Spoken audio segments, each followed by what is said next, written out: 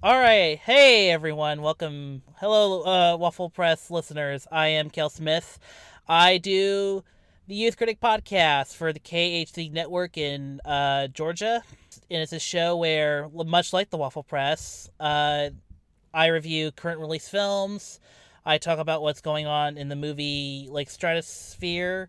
And I also occasionally do retrospective episodes where I talk about old movies from the 80s and 90s.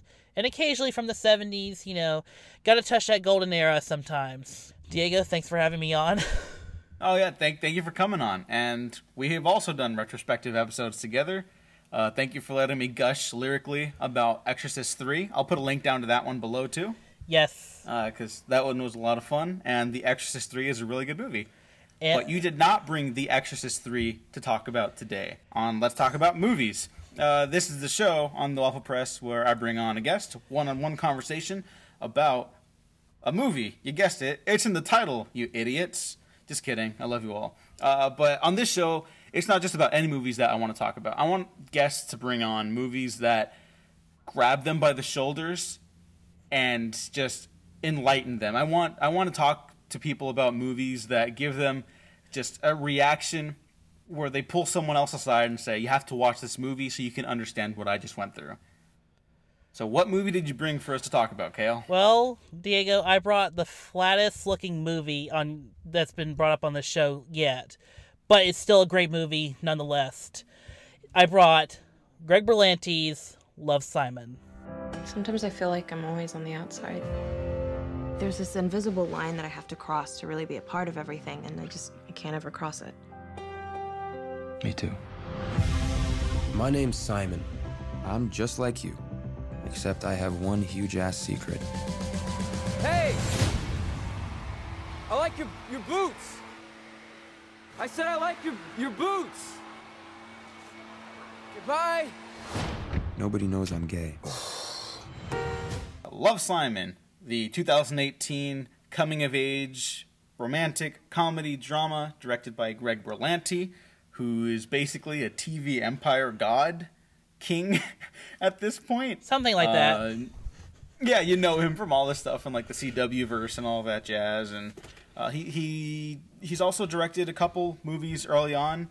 One with Josh Duhamel, who's also in this film that I've never seen, but I've heard it's not very good. He's also potentially working on the Booster Gold film with writer Zach Stenst. I don't know if that's still in play, but that's still on his credits, so we'll see how that goes. Anything goes with DC nowadays, so we'll see. But why did you bring this movie to talk about? I brought this because this movie did more than grab me on the shoulder and enlighten me. It basically has become kind of my anthem of movies, and basically the movie that I've been the most proudest to talk about because I am a first of all I am a gay person, and I'm also and I am also an autistic person as well, but this one more focuses on the LGBTQ side of things. And also the reason why this movie is so important to me because on the day I saw it, so I got to see this movie like 6 weeks early before anyone else, because for whatever reason in Atlanta they had like promo screenings like once a week, like 2 months before leading to the release. And so I was like, and after seeing the trailer I was like, well, shit, I want to go see this movie. I want to see this, whatever, I want to go see this as soon as possible. Like, this is so my jam. And even as I like watched the teaser trailer for the movie and the speech or the little like monologue that Leah has in that little bit in the beginning of I think it's like in the teaser, that little bit just like hooked me just before I realized this was a coming out story. So I really was like, this was like most anticipated, more than Avengers, more than Solo, more than any movie that was coming out this year. Like, this was my most anticipated movie of the year. And then I saw it, and actually the day I saw this movie, not to bring sadness, but the day I saw this movie was when I got a call driving to Atlanta to go watch it, because you have to go to Atlanta to watch press screenings or promo screenings. I found out on the way down, my grandfather had died or lost his battle, 7-month battle of cancer. So already, like, on my way to see this movie, I'm emotional, but I'm holding it together. And then I see the movie and I'm doing fine. I'm loving it. But then I get to, can we go into, this is a minor spoiler. No, that's fine. But let me also say that I'm very sorry to hear that, Kale. Oh, thank you, Diego. But the moment we get to the dad scene in the movie, and everyone that watches the movie will know what I'm talking about, and we'll talk about it a little bit more later down. But the moment we get to that, that's like the moment where I just fucking let loose and just had like the ugliest cry I've ever had watching a movie. Like, cause everything just hit me like a truck, and after the movie, which I really did love, I had to just sit at the Regal Atlantic Station theater lobby for like an hour just to collect my thoughts. Because, I mean, not only did a movie like represent me, not only did I feel represented, but also I felt like I had this emotional experience.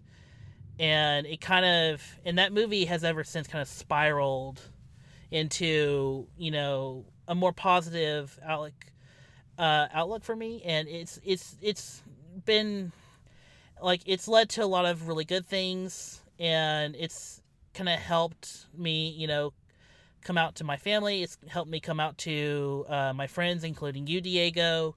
And it's been a fascinating year since that movie has come out. No, thank you very much for sharing all that, Kale. I didn't know all of that, so thank you very much. Yeah. And that's basically how Love, Simon works. It's an emotional roller coaster, but every now and then there's little spurts of comedy. Yes, adapted from the novel Simon versus the Homo Sapiens Agenda by Becky Albertalli. Albertalli. Albertalli or Albertalli? You had it right the first time. Albertalli. Okay, just checking. You also come in with the knowledge of the book, but how it works on this show is we kind of talk about our first experience with it, which you covered succinctly and beautifully, so thank you again for that. I feel like I shouldn't even follow it up because I come at this from like a obviously much less personal experience. You coming from like, you just knocked that shit out of the park, so I just, you know, a little clap for you because that was fantastic. But sorry to jump the gun. all I know, no, please, that's what this is for. I want to highlight the guests as much as the movies. I went in casually. I had heard it was a sweet little coming of age story, and obviously the first gay romance coming of age film funded by a major studio, 20th Century Fox at the time. I think it still might be. It's only a year old, which is unfortunate, but hey. I have baby steps. I have an anecdote for that later, but okay. But I knew nothing other than Greg Berlanti had gotten the rights to make this film, and then I checked it out, and it was such a sweet, charming, affirming life film. You know, like I really felt good coming away from this movie, and I didn't know Greg Berlanti had this in him. Obviously, with his television stuff and his empire, we'll call it. Because the Berlantiverse reigns like far and beyond the reaches of time and space by this point.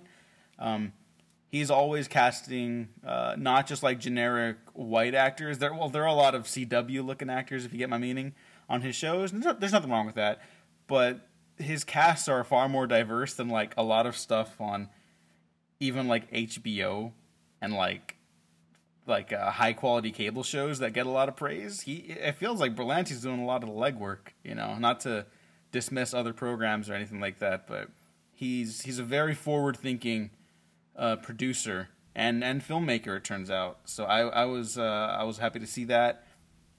Nick Robinson plays Simon in this, and my only prior knowledge of him was from Jurassic World. I'm so sorry. And he's like such an asshole in that. And here he's like, this really won me over to him. This kind of feels like the same reaction I had to Kristen Stewart after Twilight. Although I was a dumb teenage boy, so like obviously I was an idiot when I was talking about like anything back then. but like I saw Adventureland the year after Twilight came out, and I was like, whoa, this is a really talented actress. And so when I saw Love, Simon, I was like, whoa, this kid's really good. Like we don't break down so much of the plot in this movie as much as we talk down like the technicals and the talk about some of the themes and whatnots. But I really love the scene when he's coming out to his parents. Just the way you could tell he's unsure, not just by like him saying anything specific, but just like the way he vocalizes his dialogue or like his body language. How he can't look up when he's talking about coming out, and I don't know how accurate that would be to your experience, and I don't know if it's okay for me to ask about that. If not, I could move on. Would it be okay if I asked you about that, Kale?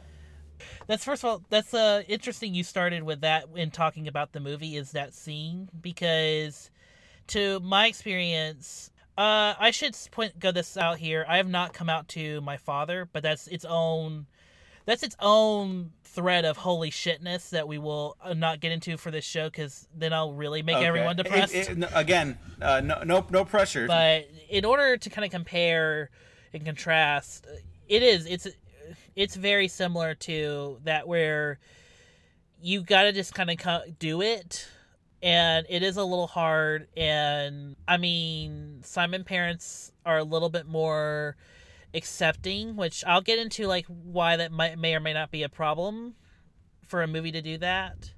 They're a little bit more accepting than normal parents, even for my mother. But I'll say this, a good portion of my family know, and they're okay with it, and especially my sister who has been a massive like rock and just totally, has been totally great in that. So, but going back to that scene, it's great because you feel the isolation that, that Simon has, which is so true to the gay experience, because and I can't stress this enough, every story of people on the spectrum is very different. Like coming out is truly everyone is truly terrified of coming out in their own way, and I think that's why it's a little elitist to kind of, it's a little too elitist to to critique Simon's coming out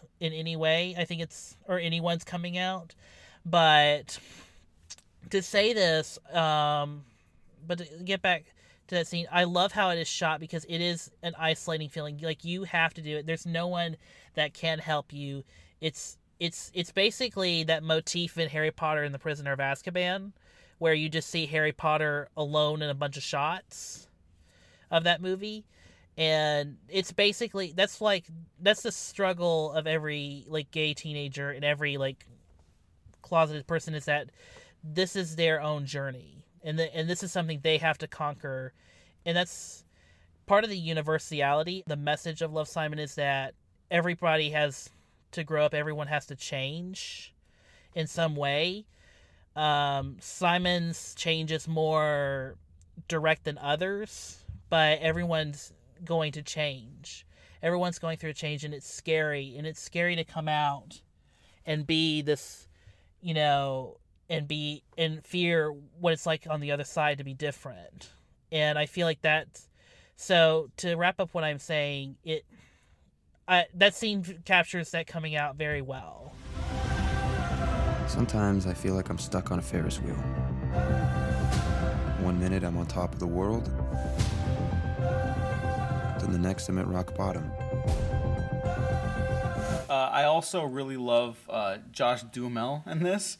He's maybe not known as like one of the greatest actors in the world, but here you have like someone who even kind of looks like a stereotypical like jock from like a John Hughes movie or something like that. And this is his dad. This is like macho man, like stereotypical masculinity. Like, yeah, bro, like chicks, bro. Like, oh, you got someone pregnant, and it's like you're pregnant. And yeah, and he just like, you could tell he doesn't like disregard Simon when he comes out or anything like that, but even the way he plays it, his acting, his performance with the dialogue, I think it's a really great match when he's trying to just like all he knows is like how to be like a jokester, bro. Like he never expected, like he was so close minded, you know, like he wasn't, and he eventually apologized to Simon like for saying like, you know, he made those stupid jokes, like he didn't think, you know, just it wasn't the way he was raised to be open minded like that. And like the movie never says this, but this is obviously like a common thing in the world when guys are raised in certain ways. Like they're not gonna be open to those other like other people's personalities and like sexual orientations, you know, if it's not raised with them every step of the way, or like they never have their eyes open to it, you know. And it's unfortunate, and I think that's so beautiful how he's eventually, like when he's apologizing and like he just feels so bad, and he loves his son so much. And also Jennifer Garner in this, who I've seen memes and tweets about her as like being like, this is the same character from Juno, just this is her sequel from Juno, you know. And because she was such a good like person in that movie, and she's such a great mom in this too, that it's like, oh, it's got to be like that's the only explanation. I don't have a lot to say about her. I don't know if you do, but she's really good in this too. I was more taken by how Josh Duhamel's character was like when he walks away, which is a mistake on the character's part, obviously. Like that's like, come on, man, that's a fucked up thing to do. And the next time we see him, he obviously apologizes, but like I was very taken by that, because that could have just become a really cynical turn, you know, and that may be a little exploitative. Exploitative. I'm having trouble with words on my podcast lately, so I apologize. It's okay, Diego. We forgive you. Anyway, thank you. Well, to go to Josh Duhamel, I'll get to Jen Garner in just a second. The reason why his walking out is so great is because it's natural to how a lot of Gen X men and basically men before the millennials, that's how a lot of them are brought up, is they only know how to comprehend and even grieve with humor. Like that's the only, and that's part of like him walking out, is him grieving essentially the death of his heteronormative of his family now, because now his family, even though in the film their parents are they're Democrats and liberals, it's still like, it's, I can't stress enough, like it for a character like Josh Duhamel's character, it feels so much like, you know, like now there's this big change, and now I don't know how to comprehend it, because now I have to take my guard down. Which is a lot harder for older men, especially men in Georgia or men in southern states, to get around this, you know, to get around the fact that, okay, I need to let my guard down sometimes and be able to grieve properly. Or even not even grieve, but be more accepting and more open. So that's how I look at it. And then, you know, Jen Garner, I mean, what she says right after he comes out, like, you know, it's so, that's great. Like, that's perfect. And, you know, and even she's like, you know, like she's still trying to figure out the words to say, because she's even like she's taken aback, but she's not going to leave his side like his father has. So I have a story about Jen Garner of this movie that's very important to Love, Simon. So Jen Garner did not want to sign on to do this movie unless there was a scene where she could, you know, have that moment where that motherly moment, you know, where she could tell Simon, it's okay. It's okay to be gay. You get to exhale. Because in the original script did not have that. Oh. Yeah. Well, the book doesn't really have it either. We'll get to the book versus movie in a little bit. But to get to Jen Garner, she did not want to do the movie unless it had that, because she felt like that was the most important thing for her character to do is to be the reaffirming mother. So I have to give Jen Garner some points for being like, thank you for giving a really good note, because now that scene is like everywhere on YouTube, and it's like inspiration to so many queer and trans, and it's so inspirational to young teens out there. I can't stress enough how important the "waiting you get to exhale now" line is to people that are in the closet or thinking about coming out. I can't stress how important that is. I didn't know that, so she absolutely rules. Jennifer Garner's the shit, is what she is. Yeah. And yeah, that scene is I don't know if I'd say it's like the scene of the movie, because this movie is actually, you know, I don't it's think got I've a bunch of those. It's got a bunch of those, but like, you know, I could see someone not like being head over heels with it, but I don't see anybody walking away forgetting about it anytime soon, you know. And I think that's a big testament to all the actors in the movie, and the relationships between the characters too. Like even with Simon and his friends, like, everyone feels like they have an authentic relationship. Maybe except one, but I'll hold off that because it's kind of my one kind of negative about it, and I'll hold off on it because I really do like this movie, and I actually double featured it with Blockers last year. Oh god! I was catching up on my movies, and it was just a great little feel good night. When was it? It was like after 4th of July, or was it on 4th of July? I forget. But it was just a delightful afternoon to myself, and I felt like I was on cloud nine. I was like, man, movies are nice. So Blockers also made me cry. Not like ugly cry like Love, Simon did, but but you know what scene I probably cried at the most. You probably can guess it. Yeah, Blockers is fucking great. In the American comedy wasteland, this is like the godfather of American studio comedies. Like it's really good. Yeah, shout out to K Cannon. Thank you so much. Like thank you. And your movie was really good.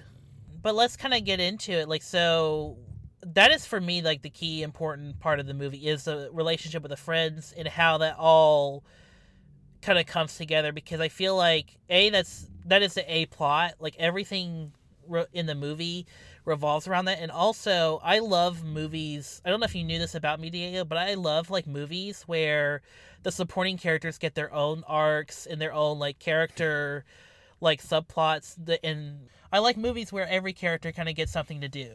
Yeah. And this one does that in spades. I treasure it because it gives everyone like a natural, authentic like reaction to the situation, and doesn't like over explode. Like when Simon's friends realize he's gay, the reason why they're mad at him is not because he's gay, it's because of everything he did to keep his secret closeted and how that all happened.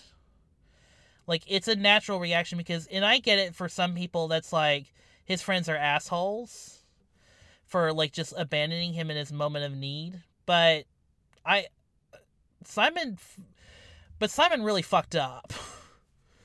Like, he did pawn off one of his friends to just an absolute asshole of a character.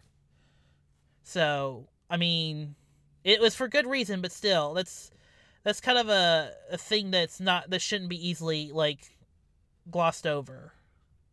Yeah, I'll just bring it up now. That's kind of the one criticism I have of it, where when they find out, even that he was being blackmailed by that dickbag, who does admittedly even try to like, he's not redeemed, but he does apologize to Simon by giving him that last chance to find Blue on the Ferris wheel, and I thought that was very sweet.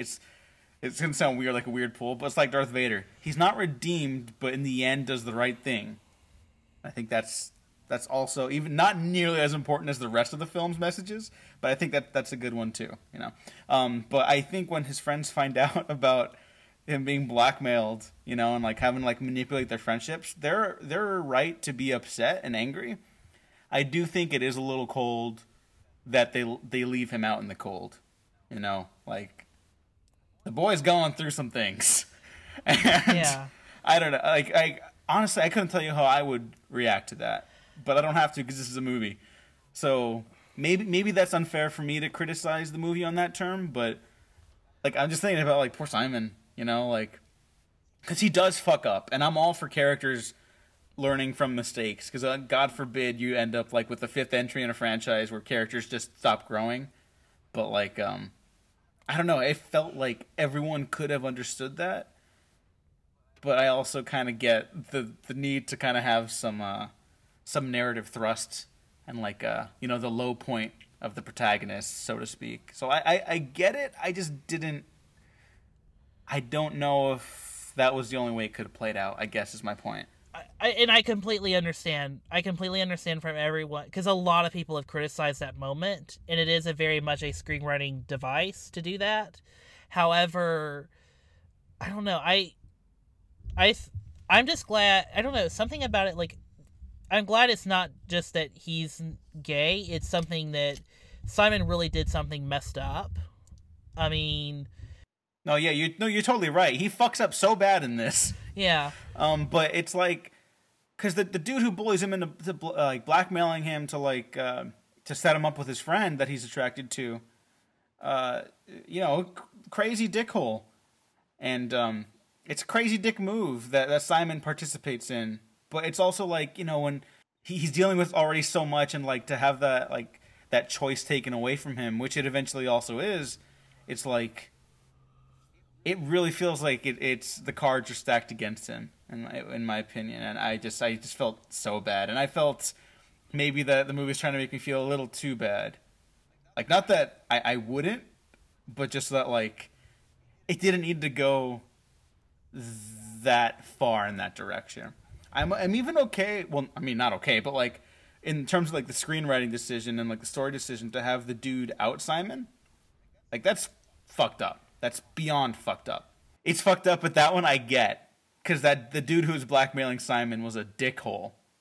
Who does do the right thing by the end, but it's, you know, it's too late, and it's like, yeah, thanks, dude. Finally. But thanks, I guess. But, you know, like, his friends are not dickholes. They were manipulated. Yeah, and I get them being upset. I just... Yeah, and they eventually get over it. Like, that's the thing we should probably point out, as they do get over it, so... It's not like now Simon has to go find new friends. But I get it. But the reason, and that's kind of why I like it, is everyone gets their own like thing, and it all ties into the plot. I mean, I love Leah's story in that, you know, she's a person that really was attracted to Simon. And now, you know, that's not gonna, and now that, you know, it's never gonna happen, that relationship's never gonna happen. And, you know, again, that's a lot on a person, and everyone is entitled, and I feel like the movie does a really good job of being like, everyone's entitled to their own feelings. In the following scene, in her very next scene, you know, her kind of, you know, accepting, her listening into Simon and him talking about Blue, I feel like that's such a great, like, little growth and maturity from her as a character, is that, you know, yes, I'm never gonna be with this person, but I want to be friends with this person. I want to be supportive. I want to, you know, help him go through this, you know, possible, like, he's never gonna find out who Blue is at that point. So I like. Essentially, I like characters that grow and mature throughout a movie. I think you really hit the nail on the head, too. I think that's the secret weapon of this movie. Maybe secret weapon's not even the right word, but, like, that's kind of the real cornerstone, we'll call it, is that everyone's feelings are valid, and the movie acknowledges that everyone's feelings are valid, you know? Like, attraction and, like, caring about someone can be, like, a weird thing. It can be a stressful thing, and it can be an unfortunate thing sometimes. And even though I'm not 100% on board with the direction that the friends cutting him off for a little bit goes, the fact that the movie has them deal with it in a healthy way is really impressive for a teen comedy or teen dramedy, whatever. It's a wonderful movie. That's what it is. And how even that dickweed who blackmails him even kind of learns a little empathy by giving Simon that one last shot at the end, you know, and it's almost like the movie taught him a lesson too, you know, and he's like the most minor character in the film, which just goes to show like the extent of like the power the movie has. Well, here's my take on Martin Hederman as a character is that and I actually wrote a review on this movie. I should probably have mentioned this beforehand, but I actually did get a chance to write this for SoCal Thrills. Thanks. Oh, nice. Thanks, Patrick, for helping me out with that, or leading me to that review. What I mentioned in my review is that the movie's strongest thematic point, and this was after like I had first seen it, was basically Martin Hederman is basically the typical white privileged male who feels like entitled to getting what he wants, in that he feels like he needs to get Abby. He feels like, and not only get Abby, but get her to love him for who he is. Which, you know, is clearly like, you know, she's not into. She's clearly has, you know, clearly has shown, I'm not into you. And now now he's forcing, you know, Simon to do this very awful thing in manipulating his friends, not just one friend, but all of his friends, to do this. Oh yeah, so let me just say really quick that the movie acknowledges everyone's feelings are valid, except for Martin's. It understands that what's happening with that character is a bad thing, and it demonstrates that very clearly. It understands that Martin thinks he's in his own romantic comedy, but yeah, that's exactly it. But you're right. Like it doesn't validate, but it does like acknowledge that, you know, that this kid thinks like he is the shit and that he is the hero of his own story. But then he has this painful recollection that, oh shit, no, I'm the asshole. I'm the asshole that, you know, that, you know, and you're right. Like, and I think it's good that the movie doesn't fully redeem him or validate him, because I think that would do more damage than good. But I think the character at the end, so when he comes on to the Ferris wheel, when I first saw this movie and he comes on the wheel and says I'm blue, I almost had a heart attack. I almost had a fucking heart attack, because if the movie had gone that way, I don't know how I would have probably given it an F right there. That would be horrifying to find out that the person you loved is also the same person who fucked you over. Yeah, in the book, they don't go that way, right? No, yeah, they don't, but it is okay. After this, I'll get to the book versus film. So in the book, it's hinted that Simon at one point thinks it's Martin, but then he has he thinks it because of a situation that happened between him and Martin before, like, the play. By the way, the play is different in the book than the movie. Something happens between him and he thinks it's him for a chapter or two, but then he realizes, oh no, that's not it. That couldn't be it. So yeah, I think how they handled it is very well, and I think it's even a great deconstruction of the nice guy that you see in a lot of 90s romantic comedies, like 10 Things I Hate About You, and dang it, I didn't write this movie down in my notes, but there's another movie that's just like that has that same similar plot line. But what that character would be is actually the protagonist of that movie. So, yeah. Are you talking about She's All That? Yes. Okay. I think that's it. Sir, there will be no She's All That slander on this podcast. Let me just make that clear. I've been thinking about why I haven't come out yet. Maybe part of me wants to hold on to who I've always been, just a little longer.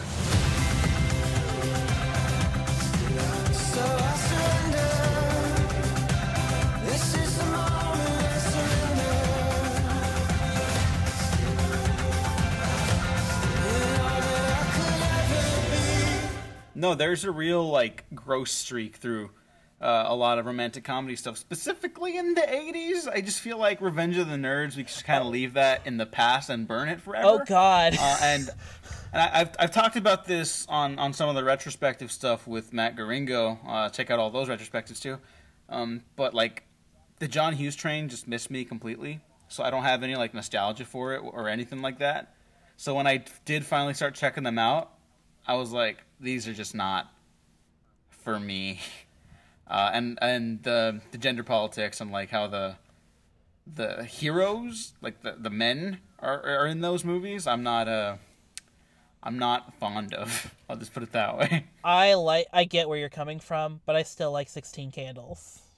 No, hey, I mean, like, I love She's All That, and that movie's got problems, and I completely admit that. Yeah, I don't. But it's okay. I think it's okay to like things that are problematic. I think it becomes a problem when you're like, you don't know what you're talking about. Let me just like my thing, because especially if we're going to engage in these kind of spaces, we have to be willing to talk about those things, you know. Yeah. But there's also, I really don't think there's anything wrong with admiring something that's got issues, as long as you're aware of them and don't shy away from them. Okay. You know. Yeah, I agree. I mean, I get where everyone's coming from the John Hughes stuff, but I don't know. The Molly Ringwald stuff in 16 Candles still works for me. Like, all of that stuff, like, it's a little bit of a fantasy at the end, but still, that all works for me. Yeah, I mean, hey, I wish more movies dealt with, like, fantasy stuff, you know? Yeah. Like, the heightened reality stuff, I mean. Right. So, yeah. So, do you want to get into the book versus film? Oh, yeah. We should also, 40 minutes into this recording, discuss the basic synopsis of Love, Simon.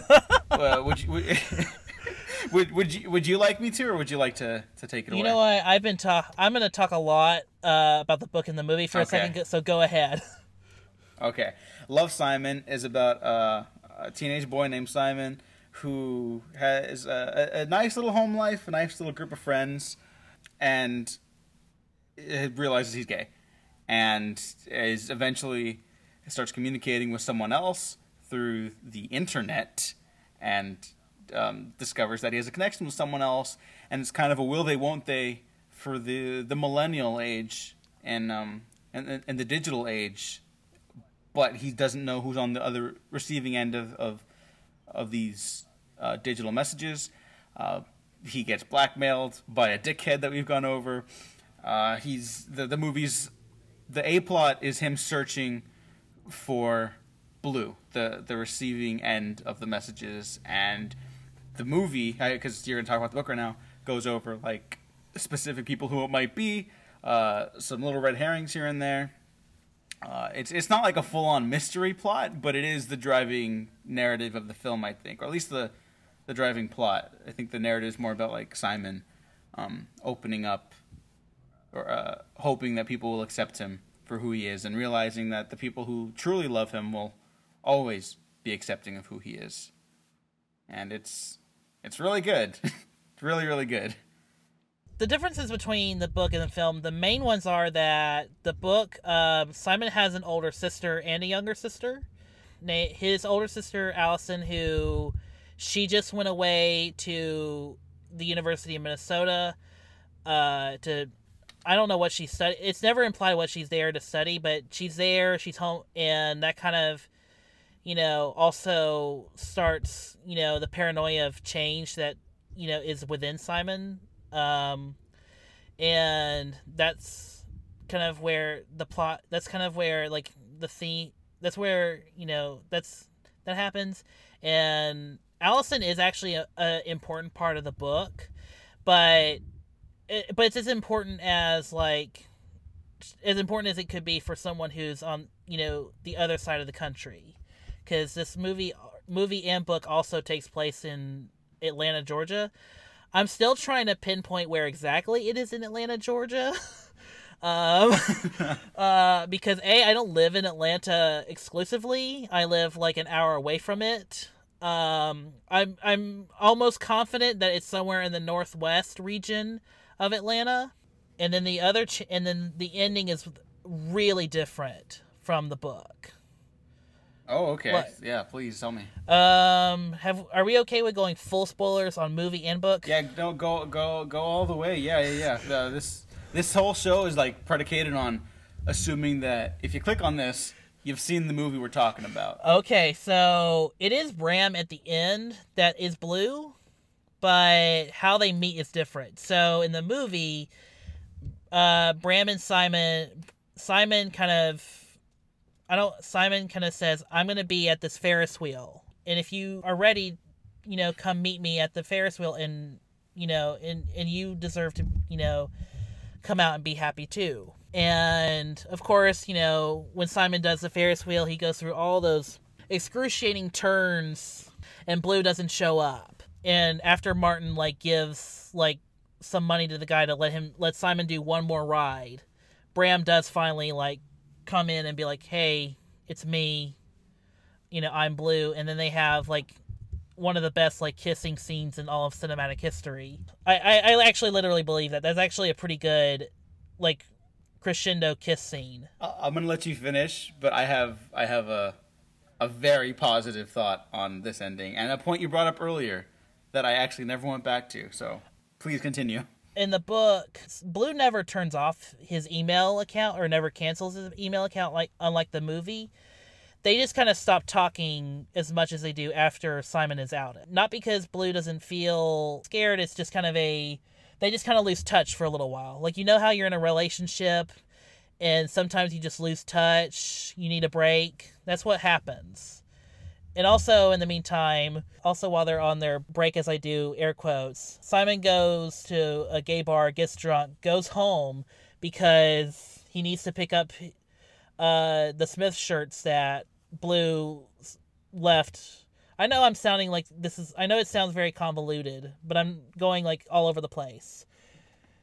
But anyway, Simon gets grounded for getting drunk at a gay bar. And that causes 2 weeks of no talking, no emails from Bram. So after he's lifted out of his band from being on his computer and phone, he emails Blue hey, I really want to finally meet you. Please meet me at this, carnival at the Perimeter Mall, which is also on the west side of Atlanta. Hint, hint. Why I think it's in northwest Atlanta. And Simon goes with his friends to the Perimeter Mall to go to this carnival, and it's not until he's almost ready to go, and he has one more ride ticket, and he rides the I think it's called it's a tilt-a-kilt, or it's where you spin around. It's one of those roller coasters. Okay, yeah. Where you just spin around, and he goes on it, and that's where he meets Blue, which is Bram. And then there's a whole 3 or 4 more chapters on their relationship as they build. They go, after they meet, they skip lunch in half of their school period to go to a grocery store and essentially on a first date to go buy a bunch of Oreos, which is a thing in the book. It's a thing in the movie and it's a thing in the book. And Oreos is very important to Simon and Blue. And then the book ends with after a talent show where it's revealed that Leah was actually, in a band, in this punk rock band, with Simon's younger sister, and another person. It's after that the talent show. Allison, Simon's sister, sets up a situation where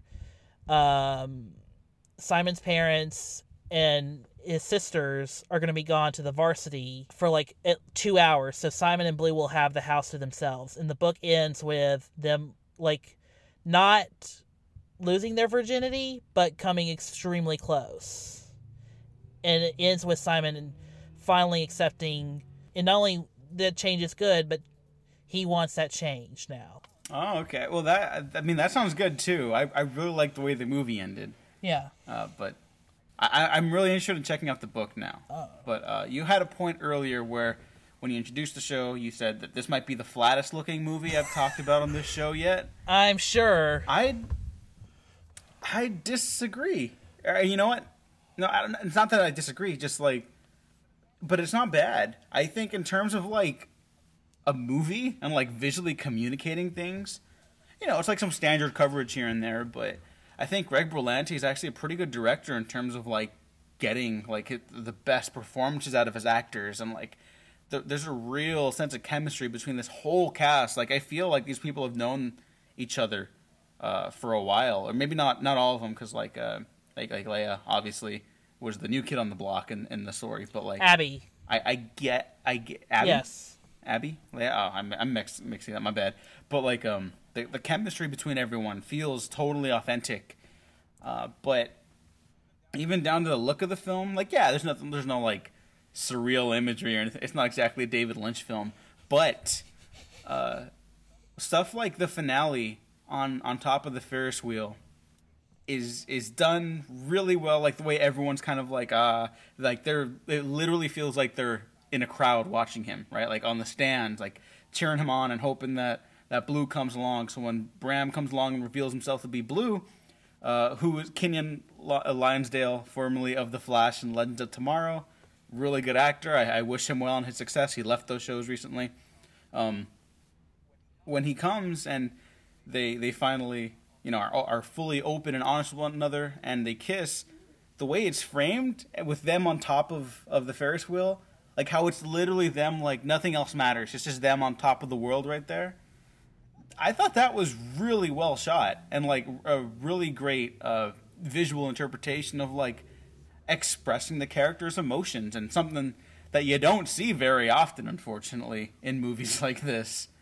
So maybe it is the flattest looking movie, to your point, but I don't think that's it's any less good than some of the other stuff I've talked about on here. And I'm very happy that I checked this movie out, and I'm very happy that Greg Berlanti, for all of his for his media empire that he now owns, had time to do this little $10 million movie about coming out.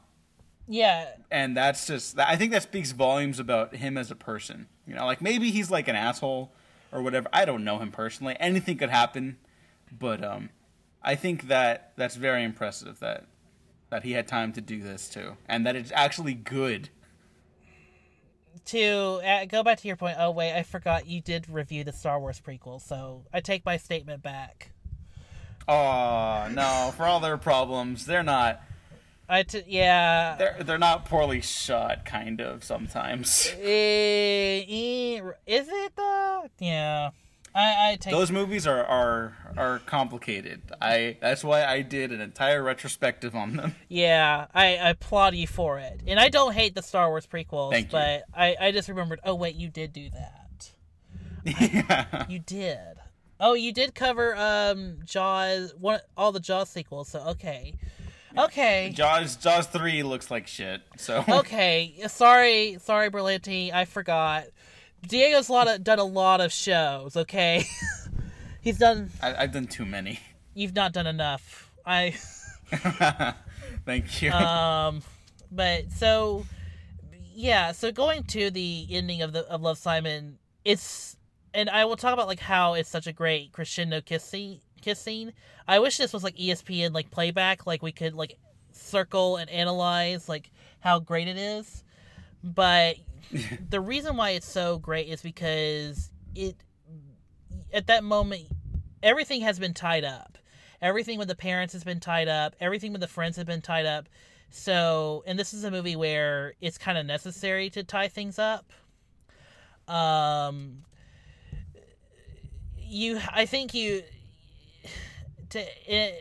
that moment, everything was building to that moment, and I give Berlanti so much props because he really does build up those emails and really does build up how, these two characters who have only been emailing each other throughout an entire, 6-7 months, have been building their connection and building their relationship, and they're so intimately ready to connect, especially Simon, that he basically goes out on a whim, and in a way that Martin, in a very similar way that Martin does, but it's not like we're canceling the national anthem just so I can have my moment.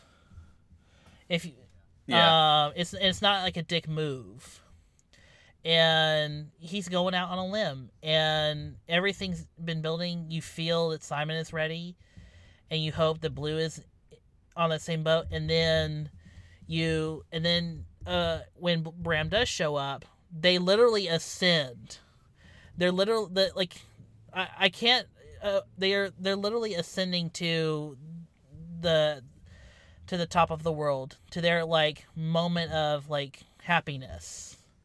And it's Simon who has been totally afraid, for most of the movie, to come out and be in love himself and accept the change that's happening within him. He's the one that kisses first, and basically opens up Bram to his sexuality completely, and to his coming out, essentially. And to take it back to Jennifer Garner for just a little bit, in her wonderful scene talking to Simon, just her and her son, she and her son, and she says that it pains her to think that Simon has to go through some of this alone, and that she knows he does, but it pains her to think of that. And like, well, that is inherently also true. She doesn't get to see it, but Simon gets to act it, where he is going through it alone, essentially. But by being able to like rise above like all the shit that's thrown at him in this movie, he's able to encourage Blue to do the same, who is eventually revealed to be Bram, of course, and they get to go through it together. And that's, oh my god, that's some good movie right there. It is. That's some good shit right there. And to top it off, like most movies like that would end with that kiss, but then they cut to like a month later. I think it's like a month later, and you see like Simon, it's spring, it's lively, it's warm, it's lively, and on top of that, like you see kind of the meta like wink wink that the movie thinks it's doing and actually accomplishes, because the end of the movie is, because Simon came out, and because, Simon and Bram's relationship was so open, it inspired people on the Tumblr to not just gossip, but also talk about their feelings and talk about, like, their, like, personal things that are personal to them, and be more open about themselves. So,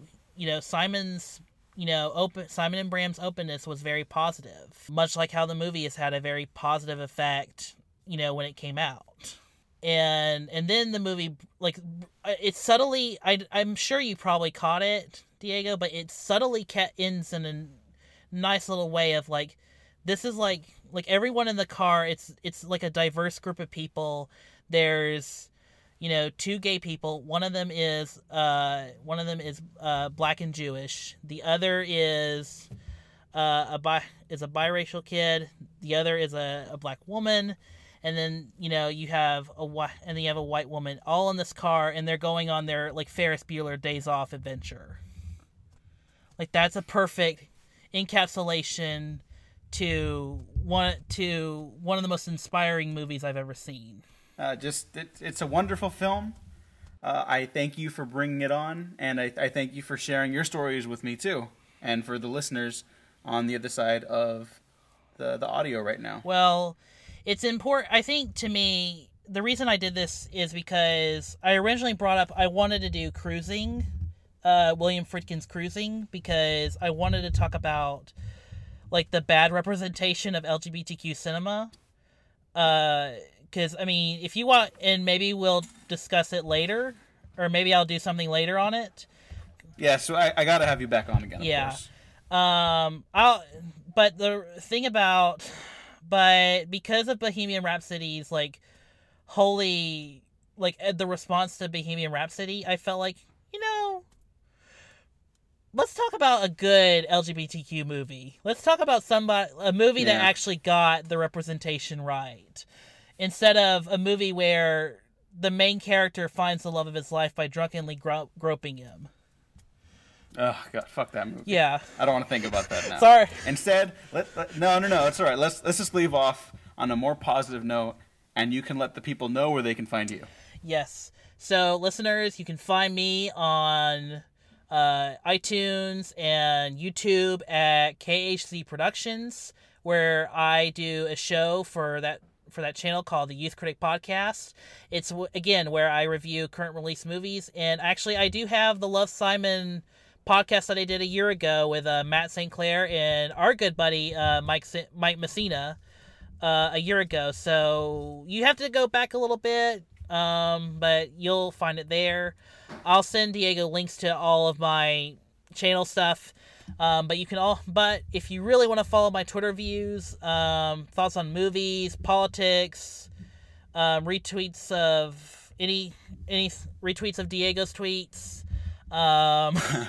you can follow me at Movie Kale, the show that I do at the Youth Critic, and then you can also follow the channel that distributes my podcasts at KHZ Network. Diego, thank you so much. Thank you again, sincerely. I almost knocked down my table. Thank you again, sincerely, for coming on this show. I really appreciate it. And for all of you out there, you can find me on twitter.com /DEWGOWaffles. Check out the Waffle Press on YouTube, SoundCloud, iTunes, Patreon. Like and subscribe if you like this. If you didn't like and subscribe anyways, because you might find something you do like. So thanks for listening. Thanks for watching. We have been professionally unprofessional. Announcing who you are to the world is pretty terrifying, because what if the world doesn't like you? P.S. It doesn't seem fair that only gay people have to come out. Why is straight the default? I have something I need to tell you. I like girls. You trying to kill me? I like men. I'm straight. I'm heterosexual. Oh, God, help me, Jesus.